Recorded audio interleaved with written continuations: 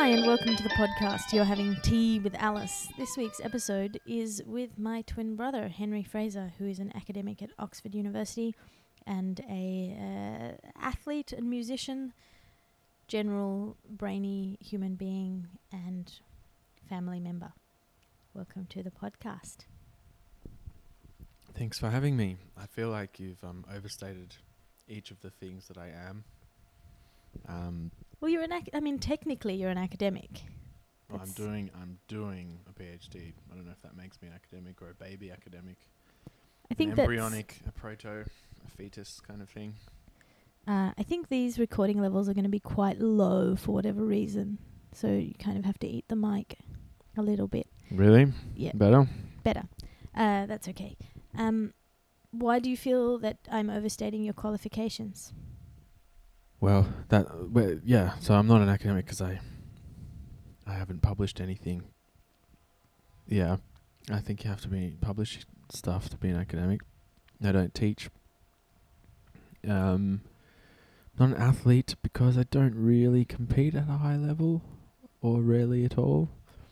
I'm not a musician. Well, sort of. I'm almost. Approximate being a musician, but even that, I'm not doing so much anymore. So what are you then? I'm nobody. A girl must be nobody. Arya Stark. A girl is not nobody. Game of Thrones. Yeah, I don't. I like it when I do watch it, but I don't have Foxtel in Australia, and in Australia, we can only steal it. Yeah, you can just wait you can get on iTunes and stuff. But yes, they have this predilection for casting Germans in roles of anyone who's mysterious. Weirdly, they cast a German, which is cool, I guess. I guess it's reclaiming Germanity As a cool thing rather than as a sinister thing. Or it's sort of hopscotching off the sinister thing. It's no longer like definitely sinister.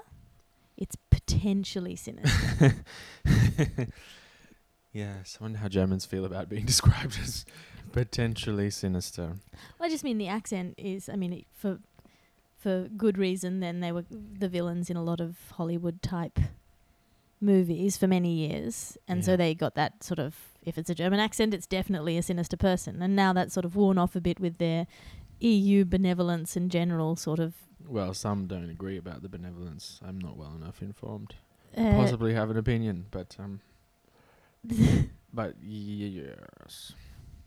Just allow me to extrapolate this theory of German benevolence. Please, go ahead. Which has taken the edge off the sinisterness or the sort of automatic sinisterness of the German accent. In popular culture, you don't need to be well informed about the issues to know that there is a perception whether there are... Yes, but in order to decide whether they are or aren't benevolent. Well, but I am not talking about whether they are or aren't benevolent. I'm talking about whether they are or aren't perceived to be benevolent in terms of casting choices, which is what we're talking about. Well, in Hollywood, yes. It's not... The German accent needn't be a villain's accent. Yeah, it isn't automatically a villain's accent, but it is now a mysterious accent rather than a sinister accent. I'm glad we unpacked that. Yes, well, because they've got who have they got as a German? They've got Jaqen H'ghar, the faceless man, is a redhead. Well, he's redhead German. Then the Red Witch, Melisande. Is she actually? Are they German? Are they German actors, or are they just doing German accents? Now that's an interesting. No. I think they're German actors. Ah. I can't remember either of their names, but they struck me as pretty German, kind of Jürgen type names. And then also, the only Game of Thrones cast member whom I've met, is also German. Who was the Game of Thrones cast member that you... Her name, she was in second season, or when the Khaleesi meets some desert prophet person. She was, unfortunately for her, she was in a veil, so she doesn't get the glory of being seen on Game of Thrones. But her name was Laura Pradelska, also German. Interesting. And she was, what was she cast as? The mysterious prophet again, mystery. It's a German mystery. And how did you meet her? She was one of the first people I met when I came to London through our cousin Lara. Our glamorous cousin Lara. Our cousin Lara I think that Lara introduced me.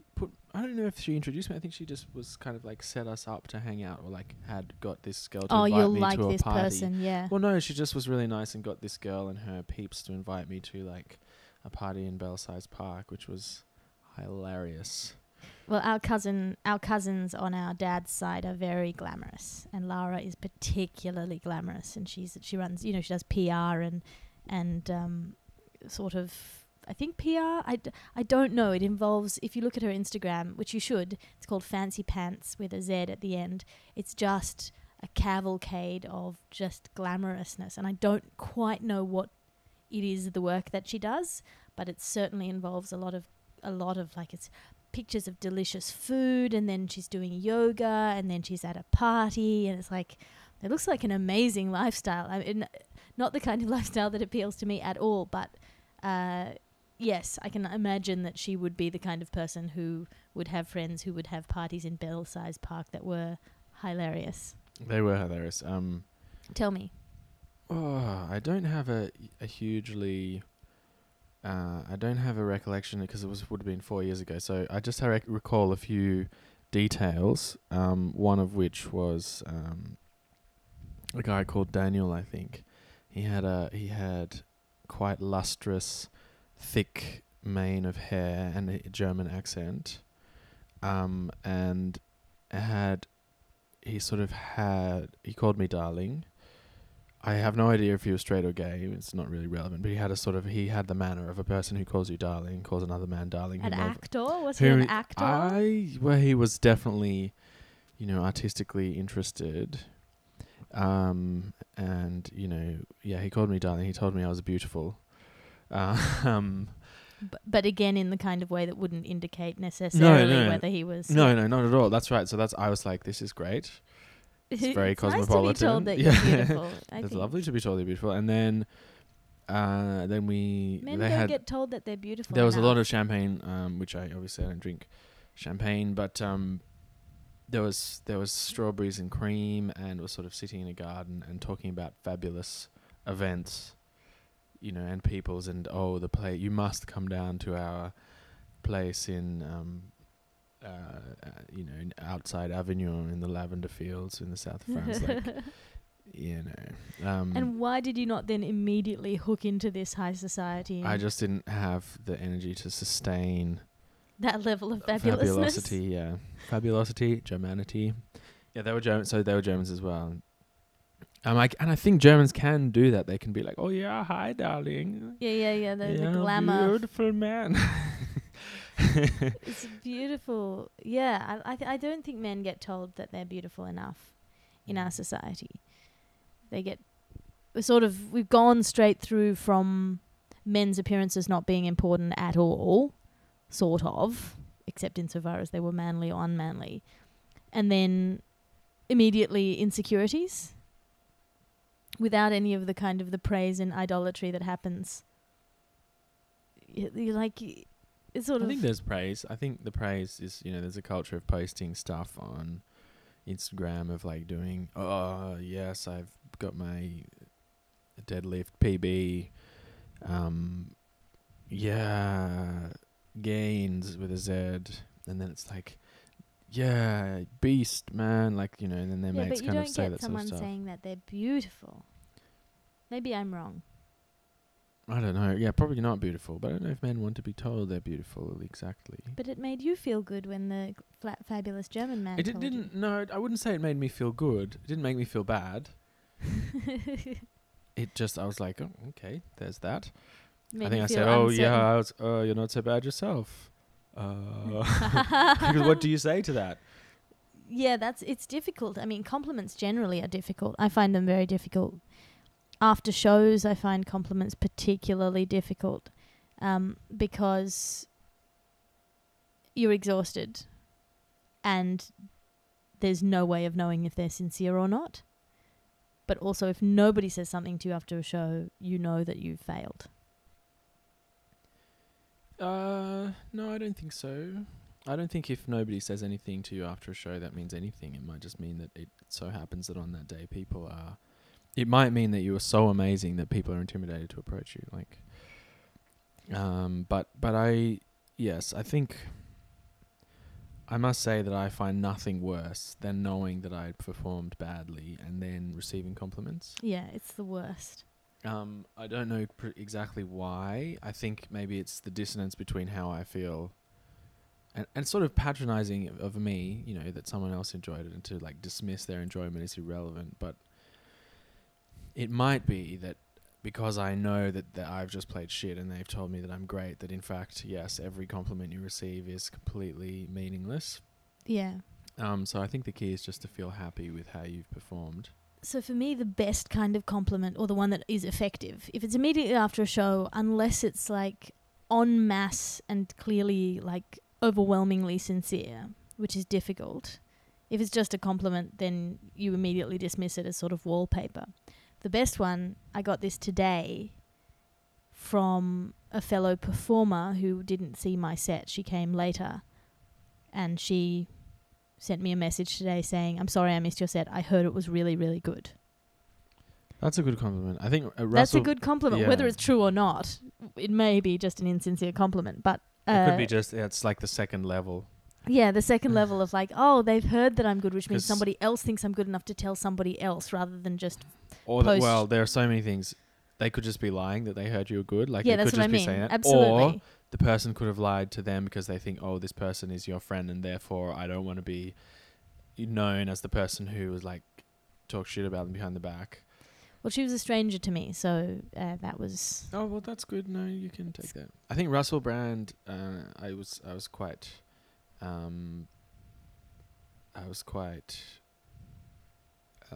taken with his point on compliments, which is it has to be specific in order to be that he needs it immediately and he needs it specifically or something like that. He needs like a specific feedback on something that was good. Yeah. I like specific feedback if it's something that I can improve or make a note of. No, but if they say, that joke where you said blah blah blah blah blah. See, that doesn't even work for me because then I immediately think, what about all the other jokes? Oh God. Oh, that's terrible. Yeah, it's terrible. It's like, why did you like that one and not all the other ones? Like, it's really bad. It's not. That's bad. Even I'm not that bad. Which is... If someone says, oh, I like that song, and I think I played the song well, and I know that I didn't play other songs that well, I'm like, well, at least I played that one well. Yeah. I don't know. It's not a good way to be, and I understand why comedians get drinking and relationship problems. Because unless you can disconnect yourself from your jokes, it's if somebody likes you or they don't like you. I was talking about this a couple of weeks ago on my podcast with Mitch Alexander, who is a heavy metal singer and a sort of comedian, sort of an open micer, up-and-comer comedian. He does it for fun more than he does it for career. He's more interested in his music. But he was saying it's very hard for people to find somebody, a worthwhile person and a bad comedian. If a comedian is not to your taste, you're unlikely to enjoy them as a human being. Yeah, I'd say that's fair. But I don't think it necessarily is fair because I don't even do the kind of comedy that I like. I mean, I like my comedy, but the comedians that I like don't necessarily do what I do.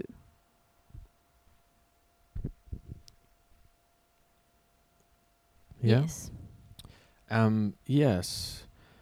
Well, I think that the things that somebody finds funny, if you don't find those things funny, that is a source of real potential conflict, because things that are funny are always disturbing in some way, mildly or greatly disturbing. That's why you laugh, to release the tension.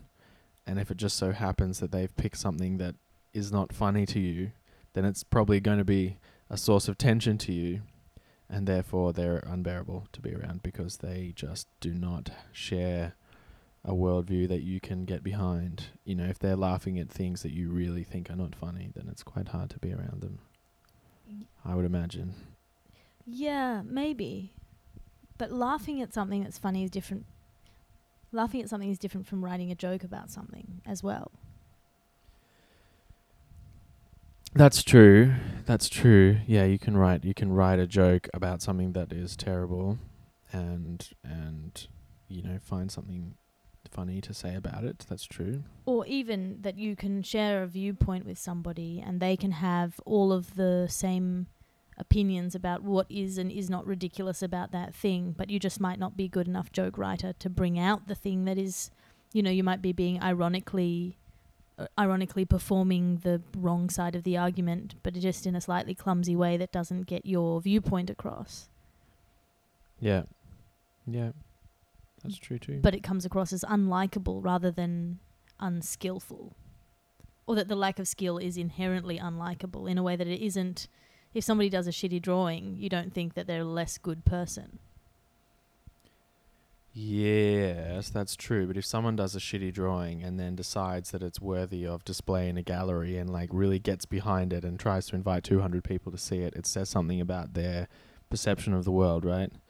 In the same way as a crappy stand-up comedian thinks that that viewpoint, which is hideous or boring or dull or inane or offensive or just stupid or you know, grating. You know, it might be a funny thing, but just the manner is grating. And the fact that they haven't noticed those things, all of those things, and decided that they want to share all of those things with the world probably has something to say about their psychology and in turn, whether they're the kind of person who you want to be a friend. Well, how would you... So, for example, consider a comedian like Jimmy Carr.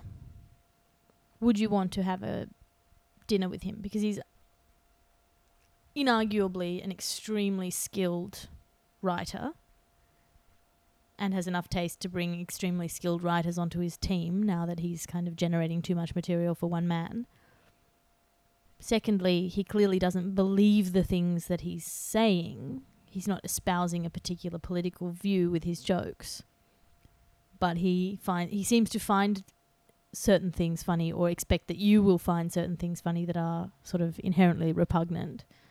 Yeah, I don't really know that, see that much of his stuff. I've only seen him, you know, in QI and bits and pieces here and there. Not a big panel show watcher.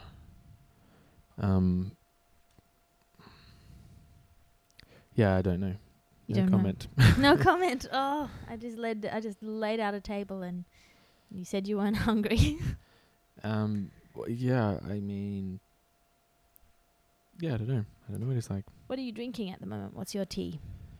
Having chamomile from Fortnum and Mason, provided by my mother-in-law, Gail. Thanks, Gail.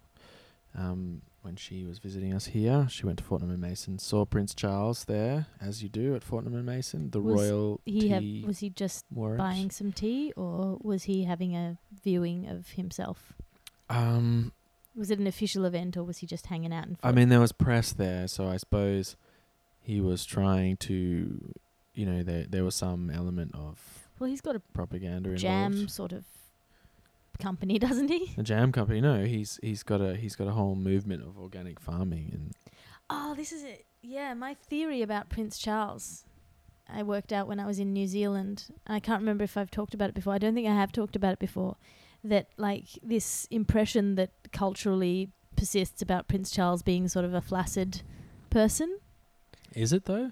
What? Is that an impression that persists? Yeah, I think that is an impression, particularly in Australia, the idea that, oh no, it'll be really embarrassing when he's king and why don't they just skip over and go to the blonde one? Does anyone really care though? Does anyone actually think but I that? mean, no one really cares, but I think there is a cultural perception of him as flaccid, which my theory is came up when he was a hippie. Was he a hippie? Yeah, well, he's this whole like organic farming. Can an aristocrat be a hippie? Well, this is the whole thing that he was. He was, you know, saying that plants could hear music and that you had to have organic food and locally sourced and all of that stuff, which are now really popular ideas. But the shade of having had those ideas when they were unpopular has made us think of him as kind of weak. Well, those kinds of ideas are, in a way, local and sustainable farming. That is the essence of what is good about an aristocratic worldview in the very oldest sense, a kind of feudal worldview. There's not that much that's good about a feudal worldview, just let me qualify that. But if it does have anything good about it, it's the notion of your lineage of inheritance having depended on the good decisions of your ancestors and the achievements of your ancestors. And obviously there's a lot of focus on like who they killed to keep their power. But there's also that element of being a kind of custodian of your holding, in his case, England, Wales, the Prince of Wales, but in his case, Britain. And it's a very agricultural thing. It's the same with the King of Thailand and the royal family, the princess as well, are known for having studied and devoted a lot of attention to improving agriculture in Thailand. That's kind of, I think, where royalty is respected, there is that noblesse oblige sort of stuff. But specifically to do with sustainability and that very fundamental agricultural outlook.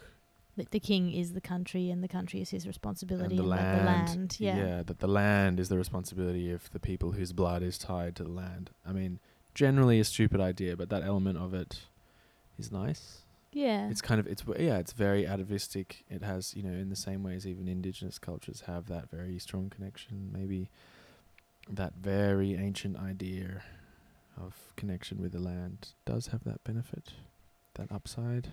And what interesting things have you been thinking about recently?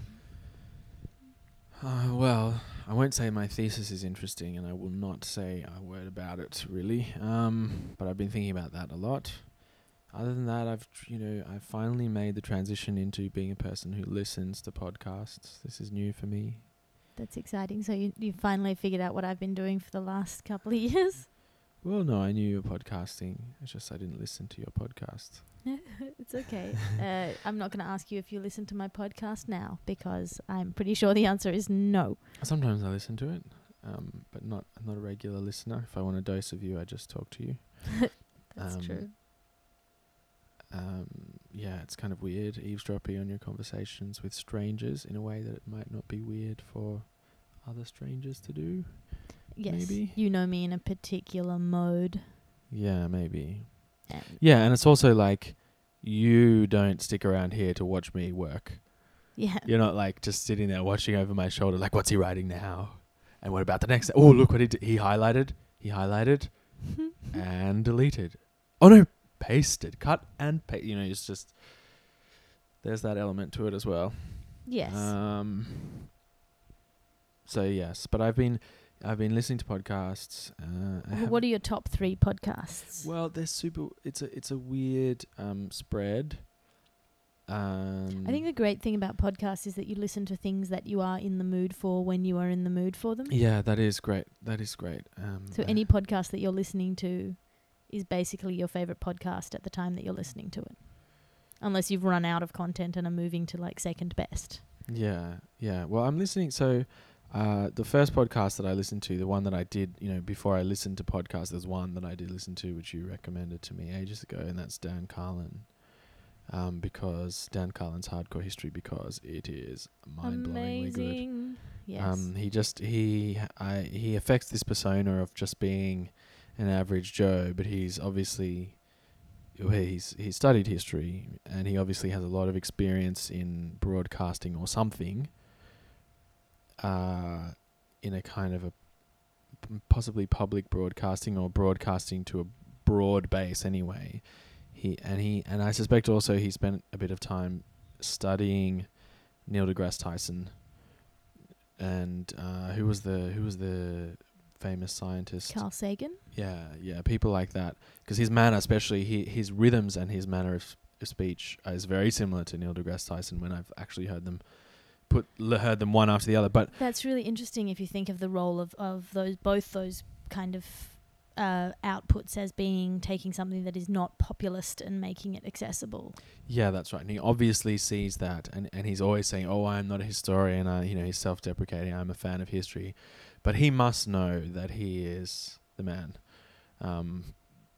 because for example, his podcast on 2 really blew me away. He does these long series, of 3 or 4 episodes of 3 to 4 hours each. They're so amazing. it's the I think 12 hours of speaking is close to reading a sort of a short to medium short book, maybe a 200-page book or something. Oh, it's a novel length. And 12 hours, I don't know. 12 hours is, I've listened to a lot of audiobooks in my time. 12 hours is about the length of a regular sized book. Yeah, not a huge giant book, just a sort of a small to medium sized book. But yeah, it's a book. It's no longer novella size. It's a proper novella, book. Novella. Novella. It's one of those ones that I didn't know whether it was Lido or Lido until the other I still day. don't know. I still haven't bothered to learn. Apparently it's Lido. They say Lido, but I don't think it matters. Yeah, it's not a real word. Yeah, no, it's not a real word. And then having had that, we'll return. I digress, but it's too delicious to pass up. Having had the Lido discussion, someone managed to impose on my credulity and convince me that English people say migraine instead of migraine. Some of them do. Do they? Twits do, yeah. You were not led hugely astray. Yeah. Some people say migraine, but I'm suffering from a migraine. Yes. But Dan Carlin, so yes, he's one on ancient Rome, 3 or 4 episodes on the fall of, or the end of the Roman Republic, and just this sort of series of events and personalities involved. And then he did one on, that was really good. Then he did one on the Mongols and the Mongol Empire, which was really good. Phenomenally good. I think the Roman one was still better. And then he did the one in World War One, which was just ridiculous. The World War One thing, so devastating to listen to. Well, I'd learned all of those things at school. I'd learned about all these battles and had a vague recollection of the sequence of events. But he's a very compelling storyteller, and he's very sincerely fascinated by what, here's the question he always wants. Well, the thing he always wants you to do is to put yourself in that situation and try and imagine how you would feel, and always what you would be thinking or what you'd be feeling, having had those cultural inputs and then being put into that situation. That's the thing that he always does, and he's very good at it. You know what he's really similar to? Now that you've put it that way, and this is one of the reasons why I like her so much. One of my favourite science fiction fantasy writers, Lois McMaster Bujold. So I think she's one of the best science fiction writers around, because the golden age science fiction guys are all a little bit on the spectrum in terms of they write about the events and the technologies and the heroic acts or the people, but they don't write about how people would feel.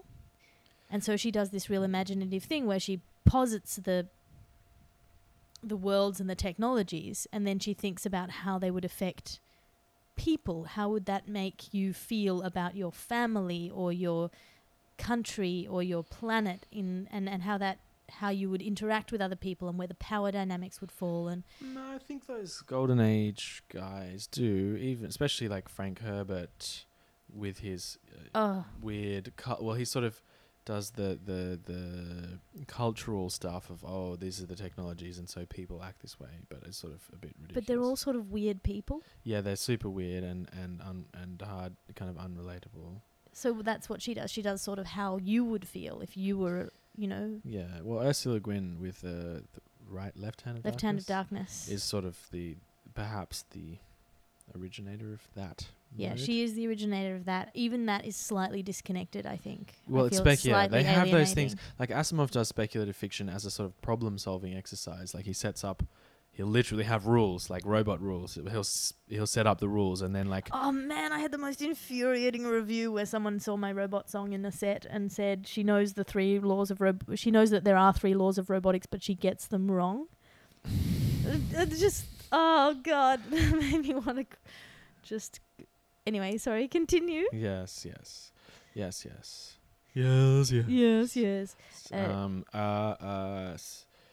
So Dan Cullen, awesome, and I think someone said, maybe Pat, he said, you could forget about the high school history curriculum teaching of World War One. Just sit the kids in the classroom and press play.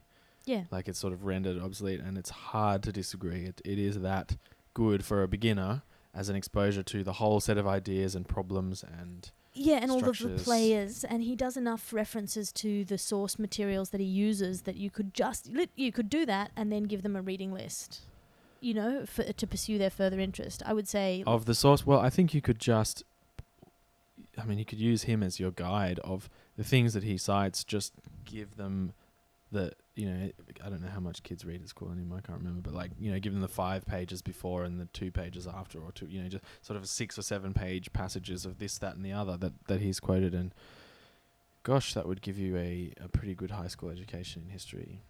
Yeah. That's what I feel like. I feel like I've sort of been re-gifted a high school education in history, a very good one from an amazing teacher. Yeah. And it avoids, but even to the point, it almost gets to the point of being genuinely scholarly in that he will expose you to the controversies. Yes. He will give you the impression that there are different points of view, but he won't get to the point of real historiography and because that's not fun for anyone who's not really interested. Yeah, but as you say, as an opening door as to that. Well, as a more than opening door, it really gets you as far as you could ever wish for someone else to take you without you having to do any work. Yeah. Really, it's a gift. So Dan Cullen, that's one. Gosh, I went on about that for a little while. That's because it's good and it deserves it. So there's that. And then the other person I've been really getting into is Sam Harris, who I'll get back to. And then the third one it's 2 separate podcasts, but it's just a bunch of guys. And another interesting point to return to is they call themselves a network, or they think of themselves as a network, as an alternative to the commercial broadcasting network, that they are a network of people who performs on each other's shows and are connected and have the same fan base and do stuff together, crossover. So that's Joe Rogan. And so the Joe Rogan Experience, then he has Brendan Schaub and Brian Callen from The Fighter and the Kid. And then he also gets on Eddie Bravo, who is a jiu-jitsu guy who came up with his own particular brand and approach to jiu-jitsu. So those 4 guys and their various endeavors, but mostly mediated through Joe Rogan. And that's my other one, which is a totally different one because that's like really like blokey chat. It's like a lot of UFC bloke chat. And not precisely misogynistic. I don't think any of them really genuinely disrespect women, but they have a sense of the stuff that they joke about is a little, it's a little inconsiderate of women maybe sometimes. See, I find them unpleasant to listen to, despite the fact that I think they have really interesting conversations and really interesting ideas. And that Joe Rogan is in some ways an extremely original thinker, and in other ways an extremely derivative thinker. Just listening to them for an extended period makes me feel a bit bad. Yeah, and I feel like I have no place in that world. I don't know, because I do think that Joe Rogan, he definitely speaks to more men than women on his podcast because he's a man's man, and he's interested in men more than he's interested in women. I think that's probably what it is. I don't think he's misogynistic in the sense that he really has no respect for women or doesn't appreciate women or thinks that women are in any way deserve to be unequal. I don't think he holds any, I think he holds egalitarian, respectful views, but he doesn't see the point of policing his language. And it's a big ask for a comedian as well to ask them to do it, but he doesn't see the point of being careful about how he talks about them. He's not interested. He doesn't get the argument, or maybe he does, but he just completely not persuaded by it. Arguments about language and the power structure that they create. And he just does not buy into it at all. See, I would say to the point where he's a bit contrary as well. Yeah, I get that he's a bit contrarian. And I get that he's kind of making a point of using the language that he thinks is, fine and harmless. I would respect him more if he used that language and was contrarian and also had women on his podcast. But he does have women on his podcast. At the same in the same proportions. Yeah, he has more men than women. So but I don't think you can say that the language that you use doesn't perpetuate power structures when, for example, you are perpetuating those power structures actively. Is he actively perpetuating the power structures, or is the fact within his that own he sort is of network he is? And I'm but not saying he's a that guy- he's I mean, obliged but- not to. I'm just saying that I find it unpleasant to listen to Yeah, but I more don't than think an that hour he's at a perpetuating time. those power structures because his interests are, if you can have a set of gendered interests, they're pretty gendered. He likes hunting, cage fighting, and psychedelic drugs, and he likes to talk about and like AI and robots and nutrition, health and nutrition. So it tends to be that he'll have female comedians who and he likes comedy. So when he interviews women, it tends to be female comedians because that is the group of people That he's that is a group of women with whom he shares an interest. But the number of women, I would imagine, and maybe this is sexist of me, but I suspect that it would be backed up by evidence, who are really into UFC would be less than the number of men. The number of women who are really into hunting would probably be significantly less than men. The number of women who are really like passionate about like advocating psychedelic drugs, I suspect again. Yeah, I understand your defense, and I'm just saying that for those reasons and the tone of his podcast, while I enjoy engaging with his ideas, disagreeing or agreeing with them in small doses occasionally, I will never be a regular listener because I listen for a while and then after a while I start to feel a bit icky. Yeah, fair enough. I wonder how he would feel about knowing that. I suspect he wouldn't care. I imagine he wouldn't care because I wonder I think if he would part care of it's hard to know. I think part of being interested in anything for most people who are not hugely self-aware, most people are not hugely self-aware, but even people who are self-aware, your assumptions are that the things you find interesting, you find them interesting because they are interesting. And therefore people who are not interested in the things that you find interesting are not interesting. And therefore women, as you say, he's not interested in the things that women are interested in. I think partly there's an underlying, possibly unexamined, possibly examined assumption that women are less interesting. As a general rule, with some exceptions made up mainly of his friends. I don't know, like the women who he does get on tend to be pretty interesting. Yeah, but that's exactly what I mean. They tend to be, he interviewed the ones that I've listened to, and I must say I've mostly just listened to. I don't listen to Joe Rogan for his serious podcast. I listen to him usually for the Fight Companion, which is him just like talking bullshit with his mates about UFC. But the women ones that I have listened to, he interviewed Misha Tate, who is the world champion, who beat the person who beat Ronda Rousey. Ooh. And it's interesting because, on the Fight Companion talking, just man, lad, bants with his mates, he would be like, oh, she's super hot and blah, blah, blah, blah, blah. So he can simultaneously occupy that particular persona of lad, chat about women's appearance, and then also interview her and express a huge amount of admiration and, interest and respect. So that was interesting. Then the really interesting one is Rhonda Patrick, who's a physiologist, Dr. Rhonda Patrick, who's a physiologist, who's interested in exercise physiology and nutrition, and basically health span, which he's obsessed with.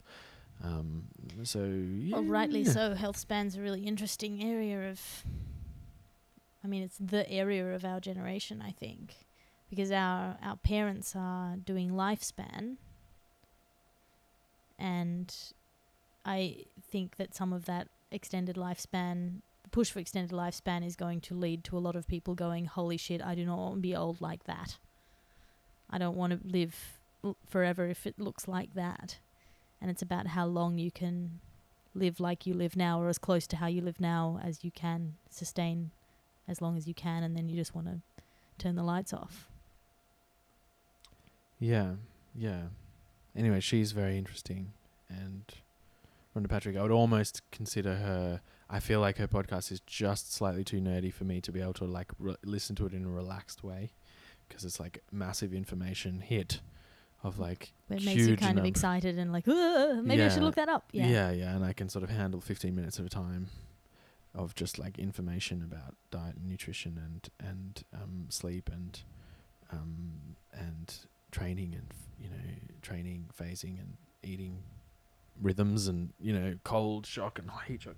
Yeah, but anyway, so yes, that's the Joe Rogan, and then the other one was Sam Harris, which I don't know if you want to talk about. It's your podcast. We can talk about Sam Harris. I'm interested. I mean, it's interesting to me that they're sort of the three that you find the most kind of appealing at the moment. Yeah. Yeah. So well, yeah. I think I think because I spend all my time in a bubble of like extremely precious scholarly communication, where everything has to be so correct. Everything has to be so follow a certain pattern of reasoning and structure and citation and defense. It's a lot of like thinking defensively and writing defensively. Yeah, what if somebody says this? What if somebody says that? That's right. So I spend a lot of time like that, and my outlet used to be that I would just read like crappy fantasy. I think we might have even talked about this on the podcast. Yeah, I mean that's still my outlet. But I think that instead just listening to like some lad chat is pretty soothing.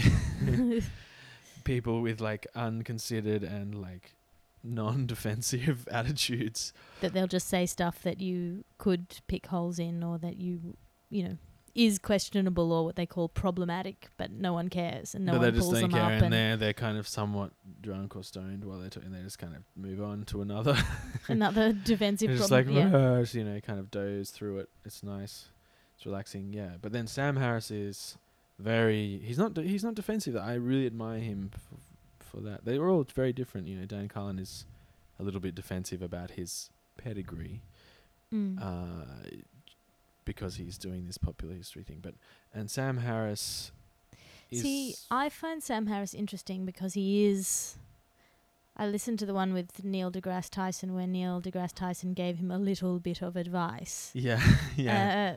Which I thought was spot on, because that's how I feel about Sam Harris, which is that he has very well thought through ideas.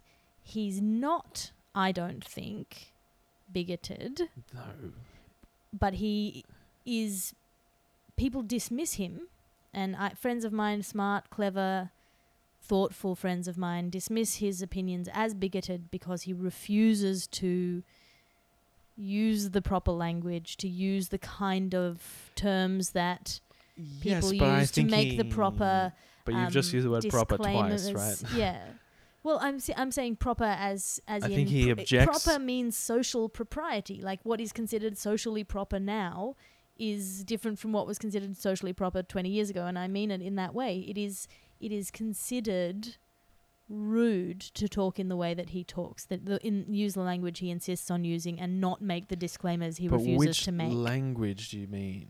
I don't think it's the language that he uses. I think it's the arguments that he makes. I don't think he's not going, he's not dropping the N-bomb and but he's not really using. I've heard him swear on his podcast when he really lost his temper, but not at someone. But I don't mean that. I mean, if you're talking about the ideas that he's talking about, particularly Islamism and the wars that are arising in relation to that, and religion and so on and so forth, and I'm going to say proper again, like the socially acceptable format of that is to say, of course, I don't mean everybody here. This is a very particular group, or this is a very particular manifestation. You frame your claims in a way that allows people who have affiliations to not feel personally attacked. I think that's right. I don't know that's necessarily a good thing for society, but it's the way that people talk now. Yeah, but I think that he objects to that. I think that he objects to a rule about how you talk interfering with your exercise of reason. But And it doesn't interfere. It's just... I actually agreed with deGrasse Tyson's advice to him, but I must say the extent to which he's guilty of being unclear in what he's saying is a little exaggerated, and deGrasse Tyson exaggerated it. He you know, if he's giving statistics, he'll give the number. He'll say there was a survey of X number of people. I won't raise this because I don't want to attract hate to your podcast, but about a particular issue, and 75% of them, would you believe 75% of them gave this answer, and that indicates that there's a serious problem in this community, right? He'll say stuff like that, and that's a fact. There's nothing politically incorrect. He's dropped a truth bomb that no one wants to hear. Yeah. But that's and the then thing, people right? will say, "Oh, you used language that wasn't sensitive." Well, he's pretty careful with the words that he uses. He's pretty accurate with the words that he uses. He's just not apologetic and like preemptively defensive. He'll defend afterwards, and that's how he gets into these. And I think that's what deGrasse Tyson is saying. He gets to make into it these about feuds numbers again, defending afterwards is pretty useless, given that all of the data shows that once people have made up their mind on an issue, contradictory data cements their wrong opinion. So if you have decided that he is insensitive and Islamophobic because of the language that he's used, later defending him later defending himself will come across as meaningless, because that's how people's minds work. And he should know that, because yes and no. I mean, I would rather have someone. He wouldn't have made the impact that he's made on public discussion without having been brash in the way, somewhat brash. Inflammatory. Yeah, inflammatory. But, I mean, even the word Islamophobia is problematic in the way that it's applied to him. He's not scared of... He's not a person who expresses or encourages hatred towards Muslims. But in a strict sense, it's accurate to say that he's Islamophobic in the same way that you would say he is Judeo-Christianophobic, insofar as he despises the doctrines of all of those religions and disparages them. And the problem is that people don't, and he says it over and over again, I'm attacking bad ideas. I'm not interested in, harming or attacking or putting down people. I'm attacking ideas that have a hold over people. And that's what a conversation is, right? I agree, absolutely. And there's a really interesting article by Paul Graham called "Keeping Your Identity Small," because I think that's a lot of where the problem in popular discourse lies at the moment. And I'm not saying that I disagree necessarily with Sam Harris on all of his issues. I'm just saying that I think that when he pretends that he doesn't know why what he says inflames people. He doesn't pretend that he doesn't know. He doesn't pretend that he doesn't know. He pretends that he doesn't know to the extent that he seems surprised and wounded consistently. That's true. I think there are two elements, and he'll defend himself better than anyone else. But there are two issues. One is, yes, he would give himself probably a firmer basis for his defense if he were more careful in the first place. Yes. One. But two, and he says this, and I think it's true, there are some people who want to read his arguments uncharitably, even to the point of dishonesty. Yes. And maybe that's his fault because he's got them offside at some stage far back. But at nothing that he does, there is no adaptation of his language. There is no, proper terminology. There is no structure of argumentation. There is no concession that he could give that would prompt them to stop being dishonest in their reading of him. Yes. I think that there's that as well, and that's a more intractable problem, and I think that's his reluctance to concede is because he senses a reluctance on the other side to concede, and that's probably not productive. But I think the point that he doesn't acknowledge is that in some forums, he acknowledges it, but he dismisses it as the wrong way to be, which is that in some forums, people's ideas are inextricable from their identity. So this is why I was talking about the Paul Graham article called "Keeping Your Identity Small" and about why politics and religion yield such uniquely useless discussions. And it's that people, if you've decided that you are an X and being an X is constituted by holding certain ideas about the world, if you attack those ideas, you're attacking your being. Yeah. And that's a very hard thing to engage with in a rational way. Yes, and I think that's right. And unfortunately, one of the outcomes of identity politics is that there are more and more categories that are becoming less ideological and more personal, in that more ideas are becoming more associated with more identities. Well, yes. I mean, identity politics is the term to describe the United. There's a term to describe it, identity politics. Identity politics being that then, yes, your ideas become... And that makes it's a really useful thing if what you want is an idea that has sticking power, is to tie an idea into somebody's identity, that their opinion about the world, an opinion becomes integral and inherent to their place in the world, so that you cannot question or unpack that opinion without it being a direct attack.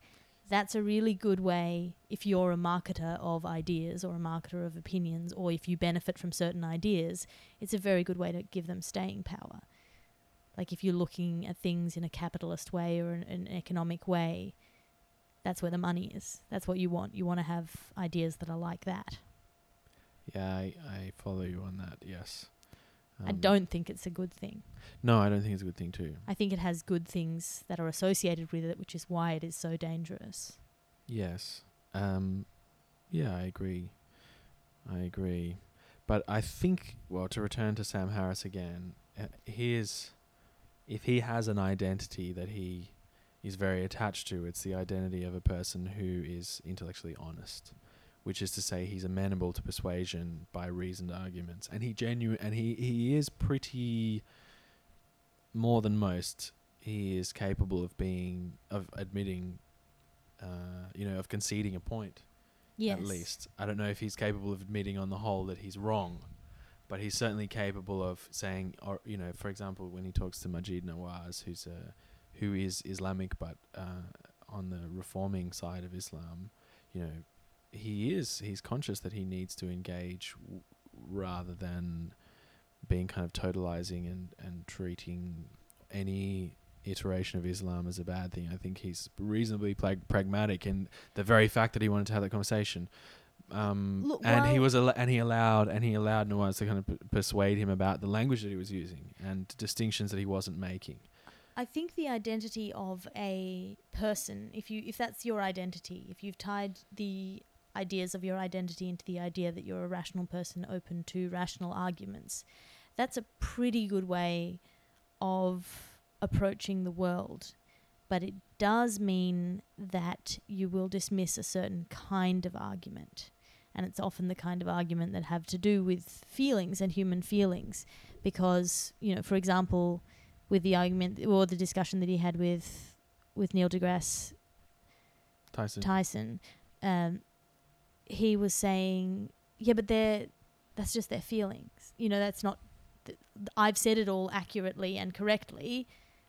And Neil deGrasse Tyson said, but they're incapable of hearing it. You need to use different language. And the fact that they are being irrational is something that means that then he will dismiss the need for him to... it's... Neil deGrasse Tyson as an educator is more interested in what people hear, and Sam Harris is more interested in what he says. But it's pointless to say something if people can't hear you. Yes, perhaps. Although I think that Sam Harris sees worth in saying it anyway in an assertive rather than a defensive vein, because then it's out there. And I think he sees. I wonder how much he was persuaded by Neil deGrasse Tyson, but I suspect that he sees that there's a pretty close balance there in terms of having an articulation of something which is firmer and more provocative, and the possible benefit of that. Yes, it's also that he is aiming at a particular audience, but purporting to aim at a broader audience than he's actually aiming at. I think that his audience is clearly educated, probably tertiary educated, considering the vocabulary that he uses. People who are interested in public affairs and sort of somewhat intellectual and liberal. Well, he thinks of himself as liberal, and this is actually the next thing I would like to talk about, if that's allowed. Yeah, we'll talk about one more thing and we'll wrap up. Yes, what I find fascinating about him is that he's always talking about, he thinks of himself as being on the left and identifying with the left, but then he feels like he has a very strong aversion of people who he describes as being on the regressive left, whose commitment to tolerance goes to the point where they sort of is a kind of cultural relativism. So that whose commitment to tolerance he thinks precludes them from taking a firm stance against what he perceives to be objective wrongs, especially against women. Yes. In other cultures, and he thinks it's a kind of fuzzy thinking or cowardice not to stand firm on the liberal values that you supposedly espouse. So,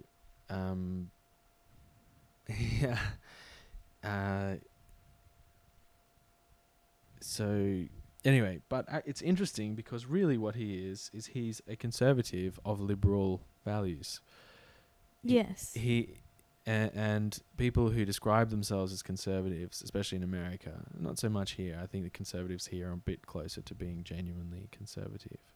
But the people in America who are on the right, who are nominally conservative, are not in fact conservative. They're radically regressive. They're radically, they want something else. They want a different version, and they're not conserving anything. The actual institutions that he wants. What he wants to do is preserve certain institutions, and in the abstract sense of intellectual institutions and traditions of liberalism. And the idea, I think one of the particular ideas that he has a problem with is the idea that you need to affirm somebody else's values rather than tolerate them. Yeah, that's right. So that well, I think he goes further. I think he thinks that you can tolerate beliefs to the extent that they don't conflict with rights that we have appear or seemed to have had consensus about for a long period of time, and which so especially women's rights, Yeah, well, that I can respect you. I can respect your right to have an opinion, but I don't have to respect the opinion. I don't have to respect your opinion, and I certainly don't have to tolerate your conduct based on that opinion, which conflicts with a set of values that we've, that historically have taken a very long time to fight for. Yeah. A very long time.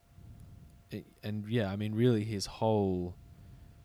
the very difficult problem that he's dealing with are the limits of tolerance, and especially tolerance of other people's intolerance. Yeah. To the extent that is central to other cultures' identities. But I think that he thinks of himself as a liberal, and he's constantly bemoaning the state of the left and liberals, and identifies as being in the left, but it would never identify with what is called the right. But really,